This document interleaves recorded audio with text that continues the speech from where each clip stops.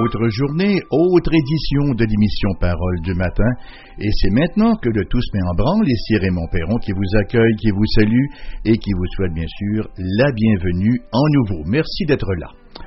Nous sommes dans le livre des Actes et nous en sommes maintenant au chapitre 14. C'est fou comme ça défile rapidement. Nous lirons ce matin les versets 1 à 7, donc, de ce chapitre 14 du livre des Actes, portion que j'ai intitulée « Les effets de l'Évangile ». Alors, je vous lis donc versets 1 à 7. À Icône, Paul et Barnabas entrèrent ensemble dans la synagogue des Juifs et ils parlèrent de telle manière qu'une grande multitude de Juifs et de Grecs crurent. Mais ceux des Juifs qui ne crurent point excitèrent et aigrirent les esprits des païens contre les frères. Ils restèrent cependant assez longtemps à Icône, parlant avec assurance, appuyés sur le Seigneur, qui rendait témoignage à la parole de sa grâce et permettait qu'il se fasse par leurs mains des prodiges et des miracles. La population de la ville se divisa, les uns étaient pour les Juifs, les autres pour les apôtres. Et comme les païens et les Juifs, de concert avec leurs chefs, se mettaient en mouvement pour les outrager et les lapider, Paul et Barnabas, en ayant eu connaissance, se réfugièrent dans les villes de Lycaonie et à Lystre et à Derbe et dans la contrée d'alentour, et ils y annoncèrent la bonne nouvelle. Pardon. Excusez-moi. L'apôtre Paul, en Thessaloniciens, en fait, dans sa première lettre aux Thessaloniciens, chapitre 5, verset 18, a écrit ce qui suit. « Rendez grâce en toutes choses, car c'est à votre égard la volonté de Dieu en Jésus-Christ. » Nous avons, vous savez, lorsqu'on s'y arrête, là, puis qu'on veut faire l'inventaire de nos bénédictions, nous avons bien des raisons de rendre grâce à notre Dieu. Mais celle qui s'avère la plus fondamentale, bien sûr, c'est l'Évangile. Nous sommes reconnaissants à Dieu de ce que nous avons entendu et de ce que la grâce nous a été faite de recevoir, l'Évangile. Cet Évangile de la bonne nouvelle du Seigneur Jésus-Christ qui nous assure de la vie éternelle, qui dicte notre ligne de conduite dans la vie présente, parce que Dieu nous dirige par sa parole et par son esprit, les deux étant indissociables. C'est pas facile de nous imaginer ce que seraient nos vies sans l'Évangile. Parfois, on s'arrête à se demander où est-ce que je serais rendu si le Seigneur n'était pas intervenu à tel moment de ma vie. Et ça m'arrive assez souvent de le faire, et je vous assure que je n'ai pas l'impression que ce serait nécessairement Jojo. Nous avons tous un témoignage, et parfois les témoignages sont très différents les uns des autres. Par exemple, l'apôtre Paul avait un témoignage à vue humaine percutant, alors que Timothée avait un témoignage plutôt tranquille. Pourtant, dans les deux cas, ça a pris la même puissance transformatrice du cœur pour qu'il puisse venir à l'Évangile du Seigneur Jésus-Christ. Alors, c'est le titre du message de l'émission de ce matin, « Les effets de l'Évangile ». Parce que dans le cas de Paul, comme dans le cas de Timothée, l'Évangile a eu un effet. Lorsque l'Évangile est prêché, il fait effet. Les effets de l'Évangile. Dans ce chapitre 14-là, où Luc nous rapporte l'œuvre missionnaire dans 3 villes, il est très intéressant de noter la diversité d'effets qu'a eu l'Évangile du Seigneur Jésus-Christ, le Sauveur. Dans Icône, par exemple, versets 1 à 7, il nous est dit que les gens étaient fervents et qu'ils se divisèrent. À Lystre, les versets 8 à 20, il nous est dit que les gens étaient superstitieux et conséquemment inconstants dans leur réception de l'Évangile. À Derbe, versets 21 et 28, on retrouve un peuple calme et réceptif à l'Évangile. Ce matin, donc, nous nous limiterons au verset 1 à 7 pour une synthèse des effets de l'Évangile. Permettez-moi de vous donner d'abord par quelles avenues, parce qu'il y en aura 3, je me propose d'exposer ce texte-là. Premièrement, l'Évangile est une puissance. Deuxièmement, l'Évangile est une puissance qui unit. Et troisièmement, l'Évangile est une puissance qui divise. Vous allez me dire, il faut s'entendre. Il unit ou il divise? Il fait les deux. Alors, c'est ce que nous allons voir au cours de l'émission de ce matin. D'abord, au verset 1, nous revenons au verset 1, où il nous est dit à Icône, Paul et Barnabas entrèrent ensemble dans la synagogue des Juifs, et ils parlèrent de telle manière qu'une grande multitude de Juifs et de Grecs crurent. Nous voyons au verset 1 l'effet de l'Évangile sur une grande multitude de Juifs et de Grecs crurent. Si l'Évangile produit un tel effet, la raison est simple, c'est parce qu'il est une puissance.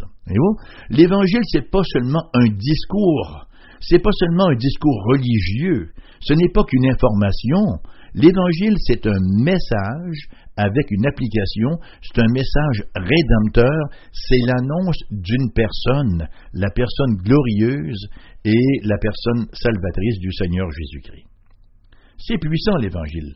Paul dira d'ailleurs dans l'Épître aux Romains, chapitre 1, versets 16 à 17, « Car je n'ai point honte de l'Évangile, c'est la puissance de Dieu pour le salut de quiconque croit, du juif premièrement, puis du grec, parce qu'en lui est révélée la justice de Dieu par la foi et pour la foi, selon qu'il est écrit, le juste vivra par la foi. » Avez-vous saisi l'essence complète de ce verset-là? L'Évangile est une puissance telle que lorsqu'il est reçu dans la foi, il assure le salut, mais il devient aussi un mode de vie.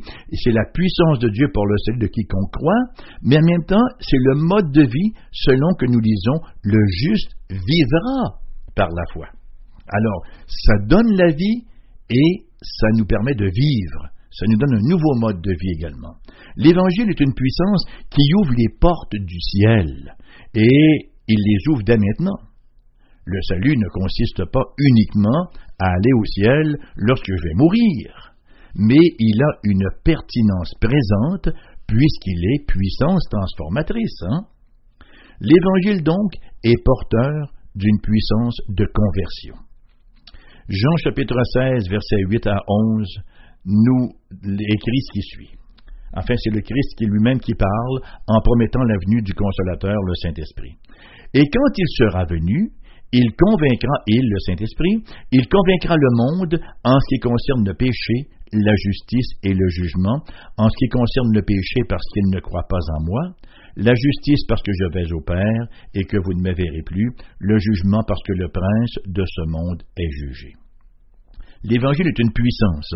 L'Évangile est aussi porteur d'une puissance transformatrice. Nous lisons dans 1 Thessaloniciens, au 2e chapitre, verset 13, l'apôtre de dire « C'est pourquoi nous rendons continuellement grâce à Dieu de ce qu'en recevant la parole de Dieu que nous vous avons fait entendre, vous l'avez reçue non comme la parole des hommes, mais ainsi qu'elle l'est véritablement, comme la parole de Dieu qui agit en vous qui croyez. » Alors la conversion, ce n'est pas le diable devenu vieux s'est fait moine. La conversion, c'est l'appel retentissant de Dieu au cœur du pécheur. C'est un appel à la repentance et à la foi. Repentance, se détourner de soi-même, foi, se tourner vers Dieu. Si nous qui sommes croyants, nous qui sommes au bénéfice de cet évangile, si nous ne voyons pas l'importance d'en parler de cet évangile-là, c'est simplement qu'on ne le considère pas comme salutaire. On ne considère pas qu'il est porteur de salut. Si on craint d'en parler parce que les gens ne le recevront pas, c'est parce qu'on ne le considère pas comme une puissance d'acceptation. Si on renonce à la sanctification, c'est parce qu'on ne considère pas l'Évangile comme une puissance de transformation, voyez-vous. Si nous croyons ces trois éléments-là, nous serons actifs dans toutes les sphères qu'on vient de mentionner. Verset 1, donc, il nous est dit qu'à Icône, Paul et Barnabas entrèrent ensemble dans la synagogue des Juifs et ils parlèrent de telle manière qu'une grande multitude de Juifs et de Grecs crurent. Ils parlèrent avec une telle force. Ils parlèrent avec une telle assurance. Ils se dégageaient tellement de chaleur, de conviction, d'onction de leur discours. En bref, ils parlèrent avec une telle assistance du Saint-Esprit qu'une grande multitude de Juifs et de Grecs crurent. Lorsqu'on est convaincu que l'Évangile est une puissance, c'est l'attitude. On parle avec passion, avec force, avec chaleur, avec assurance, avec une très, très, très profonde conviction. On n'est jamais arrogant. L'apôtre Pierre nous met en garde contre cela d'ailleurs dans sa première épître, chapitre 3, verset 15. Il nous dit « Mais sanctifiez dans vos cœurs Christ le Seigneur, étant toujours prêt à vous défendre. » Comment? Avec douceur et respect, devant quiconque demande raison de l'espérance qui est en vous. Cornelius Van Til, sur le théologien qui m'a inspiré ma thèse de doctorat, disait dans la défense de l'Évangile, « forte in re suaviter in modo » en latin, fort dans l'argumentation, mais doux dans le mode de présentation. Donc, l'Évangile est une puissance. Dans un deuxième temps, l'Évangile est une puissance qui unit. Encore une fois, au verset 1, Paul et Barnabas entrèrent ensemble dans la synagogue des Juifs. Ils parlèrent de telle manière qu'une grande multitude de Juifs, mais aussi de Grecs, crurent. Le mur de séparation entre les Juifs et les Grecs. Éphésiens 2, versets 14 à 18. C'est l'apôtre Paul qui écrit ce qui suit. « Car il est notre paix, lui qui des deux n'en a fait qu'un, qui a renversé le mur de séparation, l'inimitié, ayant anéanti par sa chair la loi des ordonnances dans ses prescriptions, il a voulu créer en lui-même avec les deux un seul homme nouveau en établissant la paix et les réconcilier avec Dieu, l'un et l'autre en un seul corps par la croix, en détruisant par elle l'inimitié. Il est venu annoncer la paix à vous qui étiez loin, ceux qui n'avaient pas vraiment entendu parler de l'Évangile, là, ceux qui n'étaient pas partie prenante du peuple de l'Ancienne Alliance, et la paix à ceux qui étaient prêts, car par lui, les uns et les autres, nous avons accès auprès du Père dans un même esprit. Pour un bon pharisien orthodoxe, là, il y avait un mur infranchissable, n'est-ce pas? Un bon pharisien n'aurait pas souhaité une bienvenue trop chaleureuse à un non-juif. Bon, tout au plus aurait-il pu devenir un craignant Dieu, mais attention, après beaucoup de minutie, beaucoup de cérémonies et beaucoup d'hésitation. Mais voilà que l'Évangile est une puissance qui unit. L'Évangile, c'est le lien. Par lui, on devient un en Christ. J'ai bien dit on devient un. On ne devient pas uniforme, mais on devient un. L'uniformité, ça c'est le tout des religions orientales, n'est-ce pas, où on doit se dépersonnaliser pour se fondre dans la masse. Le christianisme, lui, affermit le fait que nous ne sommes pas uniformes et nous donne d'agir selon ce que nous sommes, selon ce qui nous a été donné, qui nous a été fourni comme don et comme appel. Nous formons un corps et à ce titre, nous sommes comme les membres d'un corps, c'est-à-dire nous sommes polymorphes, ça prend plusieurs formes. Si tout le corps était des jambes, on aurait des difficultés. On marcherait longtemps, mais on n'accomplirait pas grand-chose. Alors, en Christ Jésus, les murs s'écroulent. On parle ici d'une puissance qui unit. Et l'unité ne se manifeste pas seulement qu'en ayant nos noms sur une liste commune ou dans les mêmes registres. Le psaume 133, verset 1 nous dit « Voici, ô qu'il est agréable, qu'il est doux pour des frères, de demeurer unis ensemble. » Demeurer ensemble, c'est une mouvance, mais demeurer unis ensemble, c'en est une autre. Et puisque l'Évangile est une puissance qui unit, il y a une exhortation à protéger cette unité-là, à la prendre en grande considération, à y faire bien attention. Bien sûr, on ne peut pas éviter, occasionnellement, qu'il y ait des divergences de vues, qu'il y ait des petits conflits, ça et là, mais on fait toujours montre d'humilité, on fait toujours montre d'un esprit de douceur, toujours dans un désir d'être en paix avec tous et de garder cette unité que le Seigneur Jésus-Christ a tellement voulu et pour laquelle d'ailleurs il a prié dans ce que nous appelons la prière sacerdotale en Jean 17. Dans Galates chapitre 5, versets 13 à 15, Paul écrit « Frères, vous avez été appelés à la liberté. Seulement, ne faites pas de cette liberté un prétexte de vivre selon la chair, mais rendez-vous par l'amour, serviteurs les uns des autres, car toute la loi est accomplie dans une seule parole, celle-ci, tu aimeras ton prochain comme toi-même.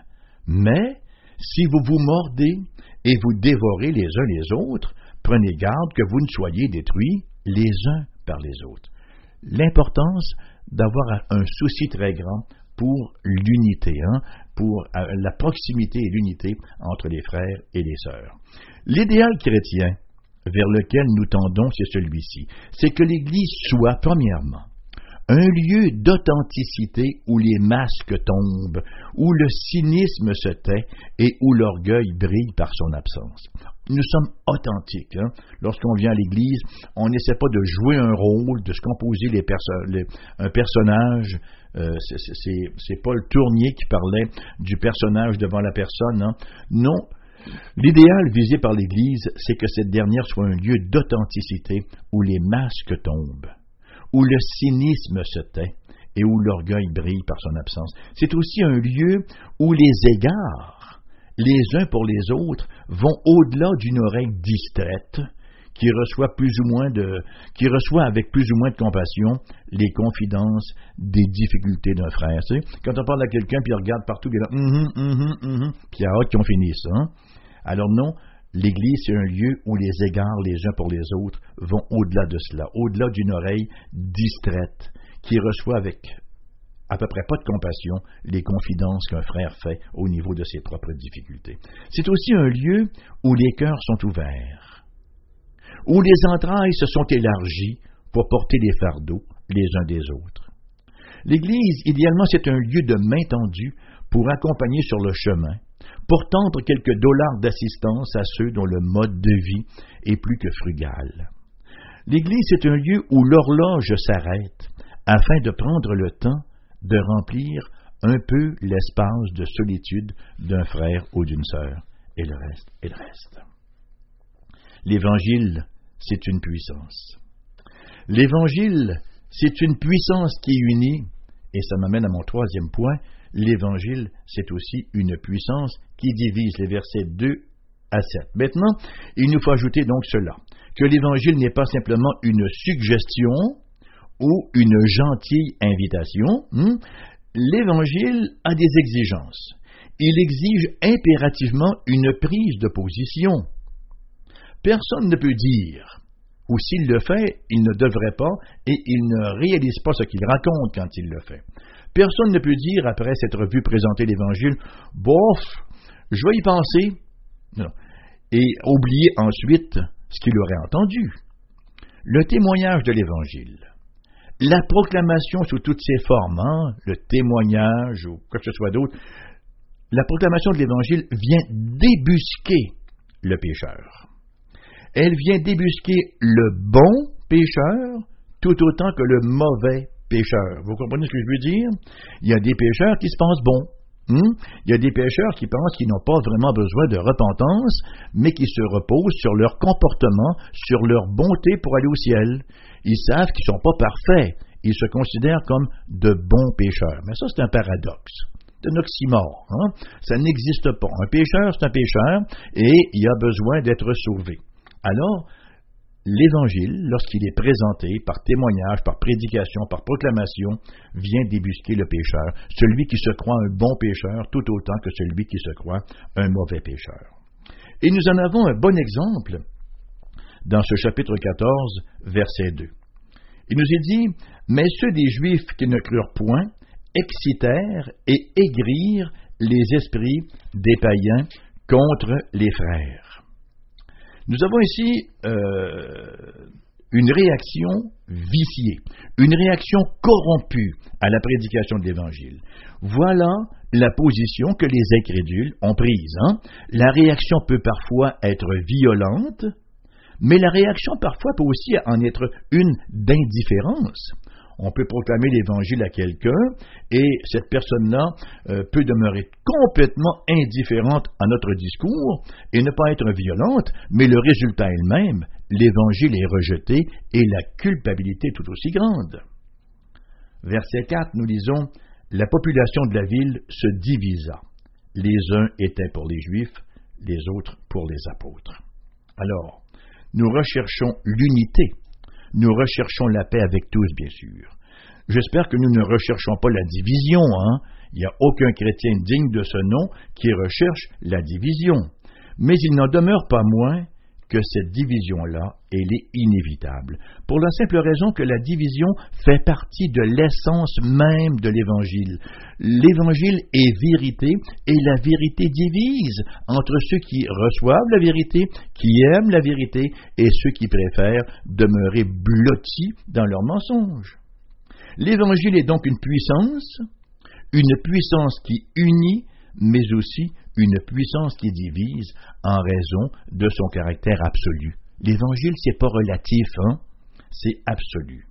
Le monde et le royaume de Dieu sont deux entités là complètement antithétiques, deux entités qui s'opposent.